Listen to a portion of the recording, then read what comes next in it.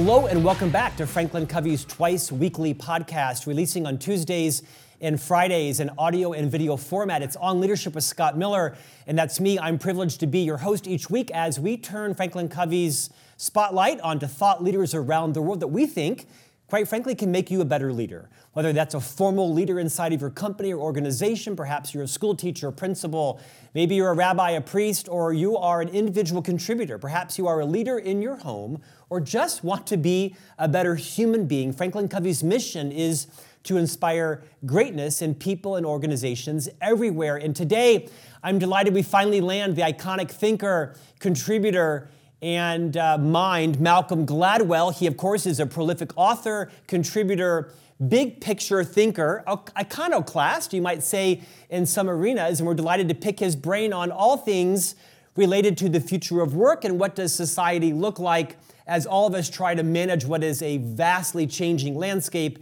seemingly by the day. Malcolm Gladwell, welcome to On Leadership. Thank you. Delighted to be on the show. Great to have you, sir. As I mentioned to you off camera, I have been a longtime follower of your work. I have subscribed to the New Yorker magazine in print since I was in high school back in 1986. I have not missed an issue in, 30 years. I discovered you early on when you began to contribute periodic articles to the New Yorker. Your early articles, of course, went on to enormous impact and influence. The many books you've written, the speeches you've given, have been a big fan of your work for, 27 years now. Malcolm, for those last few people who may know your name, but don't know your passion in your work, would you rewind a couple of decades early in life, perhaps as a journalist and such, and reorient everybody to your last 30 years or so? Well, I'm a Canadian, and I came to the United States after college and worked. My first real job was the Washington Post, where I worked for 10 years and learned the craft of journalism. And then I went to the New Yorker and spent 10 years there, and started writing. And then I started writing books. And then after that, now I have a podcast as well as writing books called Revisionist History. So I've had a foot in many different worlds over the years, but everything from daily newspapers to podcasts. Ironically, you and my path have crossed today for the first time. Although I was close to a Malcolm sighting once, you and I both keynoted a conference in Trinidad, of all places, like 10 years ago, because your placard was in the lobby and so was mine, but I was like at 9 and you were at 3 and I had to fly out, and I was so excited to meet you backstage, but of course I missed you by about an hour. Anyway, here we are, delighted to jump in. Franklin Covey, of course, we like to think of ourselves as the most trusted leadership firm in the world. We are a great partner with companies and organizations around the world, kind of obsessed with how do you develop cultures and leaders where people choose to stay. We're always interested in talking to experts about the future of work. What does the future look like? To the extent you have an opinion, your research allows you to opine. What do you think organizations should know about, be thinking about, have an insatiable curiosity around what the future of work looks like? Take that wherever you'd like to go. Yeah. Well, it's funny. I've been writing, the book I'm working on now is a sequel to The Tipping Point. So I'm going back and I've been looking at kind of updating my first book. And in the course of doing that, I've been thinking a lot about organizational culture and how powerful and important it is, and how much we're influenced in a way that we don't always appreciate by the kind of what I call the overstory, which is the message being sent by the community that we're a part of. And one of my concerns when I look into the future is that because we're not aware of how important overstories are, how important organizational culture is, we're not going to pay enough attention to maintaining those cultures in changed working environments. So when the move to work from home is probably inevitable in a large sense, but I think we have to recognize that when you do that, you lose one of the easiest routes you had to instilling company culture. So how are you going to replace that? That's to me one of the biggest issues facing corporations. There's a there's a real difference between working at Costco and working at Walmart, right? Cultural difference. There's a real difference in working at Google and working at Amazon. Those are cultural differences. They're real. There are hospitals in the United States that have a culture that allows them to perform at the highest imaginable level. There are hospitals in the United States whose culture makes terrible doctors out of people who are otherwise intelligent and well-trained. Culture is hugely important, but I don't know how you build those cultures. It's harder to build those cultures in an environment where everyone's not coming to the same place every day. And to me, that is the biggest challenge of the next generation. Malcolm, you used the phrase overstory a couple of times. Would you just dig a little bit deeper into that? For those who are leaning in right now and listening, how do they make sure their company is, culture is perhaps more like Costco, for example? What does the term overstory mean to leaders? How do they know what theirs is, and how do they create it and sustain the right overstory? Yeah.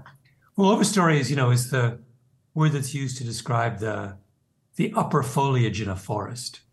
So it's not the thing you're looking at if you're walking along the forest floor, but how dense and how high and the kinds of trees that make up the overstory have a huge impact on which species thrive on the forest floor or how those species behave. Or I think it's a really beautiful metaphor for organizational life and for community life.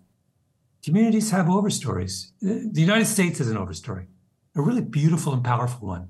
Other cultures, other countries have overstories that are, if you compare the level of tax cheating in the United States and Italy, you will see a beautiful case study, perfect case study in different overstories. In the United States, people pay their taxes. In Italy, they don't. That's the result of a story that's been told about your obligations to your community and your society over many, many years. Those kinds of things, like I said, they're not things that we dwell on or pay a lot of attention to, but they're enormously important. And I think, one of the things I'm trying to do in this new book of mine is trying to figure out, where do these stories come from? How do we build them? How do we make sure we pay attention to them? And a lot of this is about paying much more attention to ritual and to the narratives that we tell about an organization. Pay more attention to kind of founding stories, how a company comes together and why it came together, and the circumstances under which it began are enormously crucial. Those are creating a kind of positive mythology about an organization is something that I've come to realize is probably much more important than I would have thought 10 years ago. I think what you just said is consequential. I am privileged to have had a nearly 35-year career across two organizations, the Walt Disney Company for 4 years and the Franklin Covey Company for nearly 30 plus years. And both of those have remarkable origin stories with Walt Disney and with Stephen Covey and Hiram Smith. And I think to this day, both of those organizations, all things equal, had done a remarkable job of keeping those origin stories part of what attracts people, employees and customers, to the brand. Beautifully said. Hey, over your 40 years as a thinker, a writer, a researcher, an opiner, sometimes at risk, right? You obviously have both received praise and criticism. Is there something that you've learned about humanity that you no longer believe is true? Like you thought this was true, and over the course of your research and evolution and maturity, you now say, actually, that's not true about people. Here's what I've come to know. What's something you've changed your mind on? I'm much more, it's funny, I was thinking about this just the other day. I was emailing with somebody yesterday, and they sent me a kind of nasty email about a debate that I had done last year. And they said, I'm sure you thought you were being really, clever and brilliant, but you got your clock cleaned. And I wrote the guy back and I said, actually, I didn't think I was clever and brilliant. I actually think I was terrible. and here's a link to a podcast episode I did explaining all the things I did wrong. And then the guy responded with a really sweet email. He's like, "Oh, thank you. I'll take a listen. Thanks for your humility," or something. And I tell that story only because I more and more are impressed by, in a good way, how flexible people's opinions are, and how misleading sometimes. Just because someone expresses a strongly held belief doesn't mean that strongly held belief is permanent or unchangeable. Or I think people are incredibly malleable, and it's why we've survived as a species, thrived as a species for as long as we have. We may come across as being sticks in the mud and being, extraordinarily stubborn in sticking to our beliefs, but that's actually not true. Human beings will change their mind if given the opportunity. And so I'm much less, when someone expresses a view, I guess what I'm saying is, I don't take people's positions at face value the way I used to. Even in my reporting now, I'm much more likely to circle back to people and say, "Do you still believe that? Are you sure you believe that? What if I put it this way?" That's been a big change in the way I kind of perceive others. An adage that's had a profound impact on me is this phrase, everything in life is black or white until it impacts someone you love. And I think that's been a big eye-opener for me, until it impacts your children or your spouse or your mother-in-law, right? Whether it be an LGBTQ issue or it's a transgender issue from your neighbor and you learn their story. When it impacts someone you love, I think you become more malleable. Malcolm, you live a very public life, whether it's intentional or the consequence of being bold and courageous. How do you deal with criticism on ideas that you express? You gave us a microcosm of that right now, but for people who are courageous, whether they're a content creator on the internet, or they're an author or a thought leader, or they're just the leader of their division, and everything they do is watched and critiqued and judged and analyzed, any advice on what you have learned about how to deal with criticism, maybe how it's impacted your own psyche and how others might take some insights from that? Yeah. Well, a lot of that, goes back to what I was just saying about how I've come to believe that people's positions are not cast in stone. So that's the first thing to remember when you're criticized, that someone who criticizes you may not always feel that way. Their minds may be changed. They may forget or move on. They may be expressing themselves in a way that seems hostile, but actually isn't hostile. I've come to understand that a lot of what looks unnuanced is actually quite nuanced. So that's one thing I keep in mind, that it doesn't, just because someone is responding negatively to something you say today doesn't mean they'll respond negatively tomorrow. Years ago, I wrote a piece for the New Yorker in which it was right after the Arab Spring, and people were talking about how this was a series of revolutions that were caused by Twitter, and that Twitter was transforming the ability of small groups to overthrow authoritarian regimes. And I wrote a piece for the New Yorker in which I said, that's just nuts. Twitter is not changing the world. People went after me. I got more criticism on that than almost anything I've ever written. And then now, I think most people think, yeah, you're probably right. It's fine. 10 years have passed and it's no longer I just think you have to remember that, that it's not, these aren't permanent conditions. That's one thing I think can give you strength to speak your mind. And the other thing is that criticism is rarely monolithic. It can look like the world is turned against you, but the whole world never turns against you. There's always and the people who tend to agree with you probably don't speak up. So you got to remember that there's a silent group out there who's probably on your side, and they don't feel the need to speak up because they're on your side, right? The critic is always the loud one. Yeah, the comment box is often not stuffed with accolades and appreciation. Which is why, by the way, no, please, go ahead. No, please. Which is why it's so important to speak up when you like something. It Isn't that just true? matters. Isn't that 10 true? times more. Yeah. Broad question.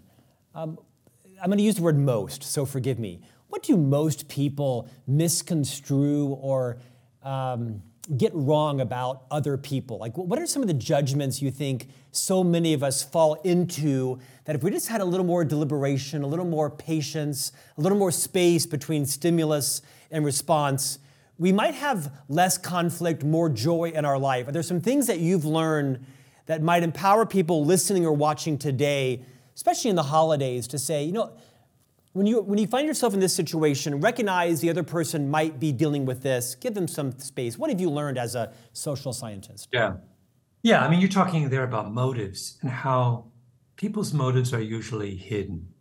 So we imagine what someone's motive is, and one of the mistakes we make is we reach for the most damning motive to describe someone's behavior. That person is lazy. That person is ignoring me. That person is whatever you is malicious. And we forget maybe they're just tired, or maybe their kid's sick at home. You know, there's that kind of thing, which I think also in organizations, it's a really important lesson, because, you know, in organizations, we're essentially building judgment factories, right? Organizations have to make judgments about people, about ideas, about products. And I think that the crucial lesson is that those judgments have to be as narrow as possible. You need to be able to judge the idea without judging the motives of the person, because you don't know the motives of the person. You're probably wrong. They're probably not going to tell you right away, at least, what the true motivation is, or they're not expressing it in a way that's... So that idea of kind of being very, very tightly focused on evaluating an idea on its merits and not trying to kind of broaden our analysis to include the person is, I think, essential. Also because, you know, another thing that I've realized is that, you know, the variation in people's skills is much more dramatic than I would have realized. I remember seeing this fascinating thing about teachers, and it was an analysis of math teachers based on various metrics for analyzing teacher quality. And the point of, people would say, you know, let's use these teacher metrics to decide who's good at teaching math and who isn't. And this whole paper was about how that's an absurd question, because it turns out if you look very closely at the data, it's much more finely grained than that. Some people are good at teaching. You could be really good at teaching algebra and terrible at teaching calculus. You could be great at teaching math to struggling students and be terrible at teaching math to excellent students, and vice versa. You could be good. In other words, you chop it up and you realize, oh, wait a minute, there's not one kind of good teacher or bad teacher. There's hundreds of different kinds of good teachers or bad teachers. So now we understand that when you understand that there's that much variability in human excellence, human performance, the job of the manager is very different. It's to make finely grained, narrow judgments about somebody's performance. It's not to draw broad, conceptual conclusions about someone's worth, right? That's that idea that there's infinite variety in our levels of performance is just such a kind of crucial and overlooked notion. Those last two thoughts are worthy of a masterclass in how to prepare for 2024 in America and the polarization that no doubt will come about with the political election and everybody kind of already girding their loins, right, for divisiveness and judgment.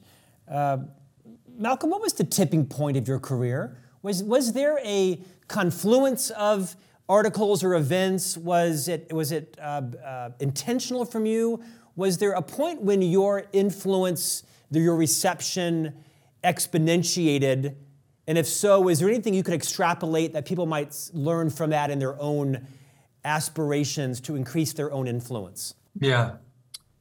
Well, I was lucky enough to be at the New Yorker at a time when the New Yorker had a very powerful place in the intellectual culture of the country. Then I came up with my book, The Tipping Point, which was not a success right away, but it became a success because I went on the road. I spent years traveling the country promoting that book. In retrospect, an astonishing amount of time. And what I realized in retrospect is that the making a personal connection with your audience is something that there's no substitute for that. None. No newfangled technology can replace the in-person connection. That I traveled this country 17 different times, 17 different ways, 4 years,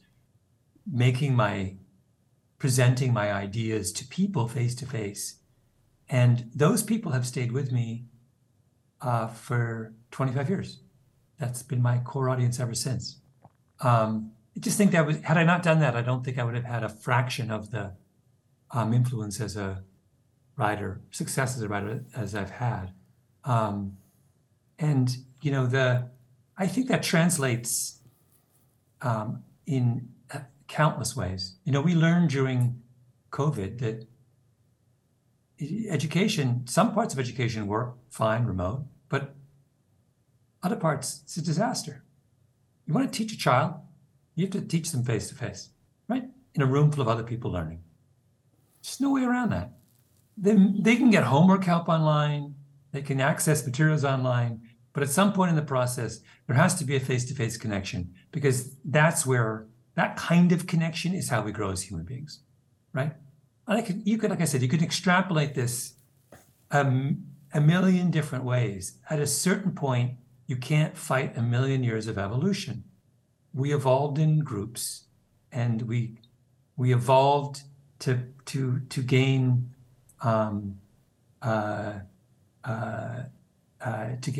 to gain something powerful through human connection. You just can't take that away and expect the same results to happen.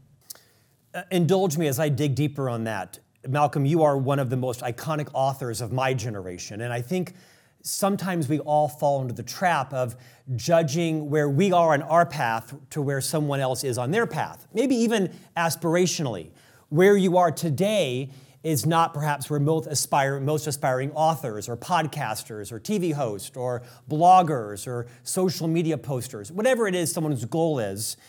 Would you rewind and dig deeper on, maybe even prescriptively, what did you do for those years around Tipping Point? When you said that phrase, it reminds me of Rick Warren, the famous, evangelist preacher that wrote The Purpose-Driven Life. This book has sold 50 million copies, but Rick mortgaged his home, and he drove around the country, I believe, in a truck and a camper, and gave out thousands of copies to small town ministers and created small groups. And at the very end is when that book finally took off. No one knows that. All they see is Rick Warren now, 40 years later. Would you inspire creators, developers, product innovators, people with a side hustle, people that are just starting out? What are some of the things you did to launch the Tipping Point that no one sees, but they need to be emboldened on their own journey by recognizing, well, if Malcolm can do it, then so can I? Yeah. Well, a lot of it is about time. One of the things that has impressed me over the years, with Rick Warren, it's really interesting. I once interviewed Rick for a story I wrote for the New Yorker. It's a fascinating guy. That's a perfect example of this particular phenomenon that has always interested me. So you're right. We look at that book, The Purpose-Driven Life, and we begin our narrative when it jumps to the top of the bestseller lists.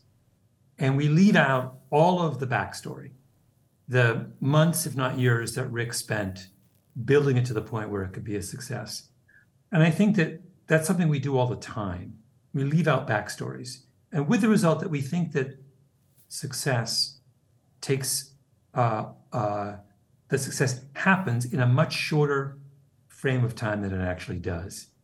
I think the story's always longer than we realize. So you see that 2-year window when he sells 50 million books, and you don't see the 2 years before. So now it's 4. What I used to do, I remember I used to be fascinated by looking at I would ask people the following question. I would take a rock and roll band and I would say, like Fleetwood Mac, what was the breakthrough Fleetwood Mac album? People would say it was probably Rumors, or the album before was called Fleetwood Mac. And I'd say, what number record do you think that is in their discography? People would say, well, I don't know. Maybe the self-titled one was their second album and Rumors was their third. The real answer is that Rumors was their 14th album. Nobody talks about the first 12 albums, right? It's that part of the story. They don't talk about the 15 years Fleetwood Mac spent touring, around England and America in little small venues, and the endless experimentation that went on behind that band. And, that we just leave that out. And we think that every success story is an overnight success story. And I wonder whether that seeped into the culture because we had a little window with Silicon Valley where we got this very rare thing. We got a lot of overnight success stories all in a row. And I think that fed into this fantasy that, oh, this is the way the world works, as opposed to saying that was probably an anomaly having to do with the particulars of software business and digital, whatever. And it's just not the way it's going to look most times. And we need to, excuse me, I think, build that narrative of patience back into our understanding of, excuse me, back into understanding of how success happens. Malcolm, I'm the father with my wife of 3 young boys that are 12 and 13 at the time of this taping. One of the skills that we are teaching them is, I think it's a professional superpower, and that is the ability to reduce your thoughts to writing, to being able to craft cogent documents, whether it is press releases or annual reports or a blog for your company or a long or short form print or digital article. Maybe if you're a thoracic surgeon, you don't need to do that, but maybe you do. As a developed writer, what are some tips you would give everyone listening on how to effectively reduce your thoughts into cogent writing that people want to read and your point comes across? Any skill that you've honed that you could share with us that is replicable across everybody's skill level currently? Yeah. Single most important thing, write something and put it aside for as long as you can. Come back to it, rewrite it, put it aside for as long as you can. Try that as an experiment once, and you will be stunned by how clearly you can see a way to improve what you've written. So many of our problems around writing, I think, have to do with the fact that we think we can accomplish it all in one go. And the act of being immersed in a piece of writing makes us blind to its faults, right? Got to set it aside. So every book I do drafts, and I come back and I go, after some period of time, and I look at it fresh. That's hugely important. But it goes back to my idea of time. So much of our difficulties with writing have to do with the fact that we're in a hurry. And we think we ought to be able to accomplish it, the whole task, in some very narrowly defined time frame. No, you don't. Slow down. It's fine to slow down, right? I've often thought if I taught a class, and at some point in my life I would love to teach a class, a writing class, I would structure a series of rolling deadlines. So without telling the students, I would say your essay's due, Monday. I wouldn't tell them what I was intending. I would take all the essays, 2 weeks would pass, and then I would hand them back to the students. And I would say, I haven't even read them yet. I want you to rewrite them. They would do it again, and I would pretend I was going to grade them, and I wouldn't. I'd wait 2 weeks and I'd give it back to them again. And I would say, take a look, make it a little better, right? I think it'll be and I guarantee every kid in the class, once they got over the hump of, oh my God, I have to do this again, they would understand, oh, I now can see things in a new way. And that, that's an enormously important discipline, not just for writing, but for so many problems that we have. I think we often overlook the value of reflection, right? That's what that exercise is about. It's about reflection. building in the time and capacity for reflection into a creative work. And I just find that priceless. You have just described my human resource file over the course of my 30-year career. I once heard someone say, nearly everything in life is better done slower. I think there's great wisdom in that. Malcolm, is there a topic that you're sort of insatiably curious about right now that you think also leaders should be equally concerned about? Not organic gardening. Is there something that you're like opining on and thinking about that you think other people should also be equally as curious about? Funny, building off what I just said, really been fascinated recently we're starting to learn a lot more about male-female differences. That sounds silly because I feel like we've been obsessed with that for a long time. But we're beginning to put our finger on some very real, meaningful differences that change the argument for building diversity in the workforce.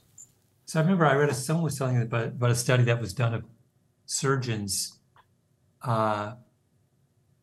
comparing male and female surgeons. And the male surgeons did their surgeries a lot faster, and the female surgeons did their surgeries a lot slower. And the female surgeons made fewer mistakes, and the male surgeons made more mistakes. Right? So which is better? One is more efficient in the sense that the men are more efficient in the sense they're getting more done in less amount of time, but they're making errors. People are getting hurt, in some cases dying. Women are on paper less efficient, but they're doing a better job, right? Now, what do you do with that fact? Well, you should probably, if you don't have a lot of female surgeons, get more female surgeons.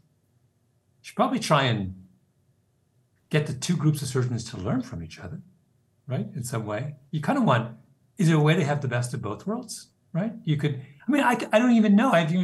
I'm not a surgeon. I haven't thought through what you would do with this. But those kinds of observations go to this larger question of the value of diversity, that I think we've been thinking about diversity as something symbolic, and that's a mistake. The reason that you build diverse workplaces is not because it looks better on paper. That's silly. The reason you build diverse workforces is that you come to believe that there is something valuable about having lots of different kinds of people attacking a common problem, right? And that differences of gender and cultural background are real. They make a difference in how people think about problems. And it's really, really useful to have different minds, collaborating, like I say, on a common problem. So that's something this kind of new understanding of the value of diversity is something that I've been really, really curious about and interested in. My blood pressure lowers just listening to the way you deliver that profound thought. Last question, I'm mindful of our time. Dr. Stephen R. Covey, the co-founder of our company, wrote this seminal book, The 7 Habits of Highly Effective People. One of a dozen books he wrote that became bestsellers and launched this global brand, Franklin Covey, The 7 Habits of Highly Effective People. Malcolm, when you think of the most effective people that you have encountered, you've researched, you've met, you've befriended, you've loved or have cared for or partnered with, what are some of the traits that come up to you in your mind about what makes an effective person going into 2024? Well, I can answer that in many different ways, but maybe the best way to answer it is, who are the people that I'm drawn to? And the people I'm drawn to are people who find joy in what they do. It's as simple as that. My role model in this respect was my father, who got up every day, and he was a mathematician and would go to his study and work, and without fail every single day except for weekends. And he did it because he loved it. And it was the most beautiful, infectious thing. He found joy in what he was doing. And by the way, it wasn't just math. He found joy in everything he did. He was a gardener who found joy in gardening. He was a dog lover who found joy in dogs. And he loved small children because he found joy in small children. He just was someone who chose to see the world as a place full of joy if you knew where to look for it. And that's choice, right? It didn't come, it wasn't something that came naturally. He made that choice that he was going to choose to enjoy himself and enjoy the world. And those kinds of people, if you can find them and surround yourself with them and work with them, everything flows from that, you know. We had a Christmas party at my company last week, and there was these two guys who live in California, 3 people who live outside New York. And the question is, well, should we fly them in for the party? And our answer was, we don't have a lot of money at the moment, right? We're a podcast company. And our answer was clear, yes. Why? Because the 3 of them are all people who find incredible joy in what they do. And we can't have a party without them. How can you have a party without them? We have to let out the room. So, so we flew them in, right? Put them up in New York City. Like, that's what I care about now. What a great send-off. Joy is a choice. Malcolm Gladwell, thank you for your time today. Appreciate you investing in all of our listeners and viewers. You're a class act. Thank you, sir. My pleasure. And we'll see you back here next week for a new conversation on leadership.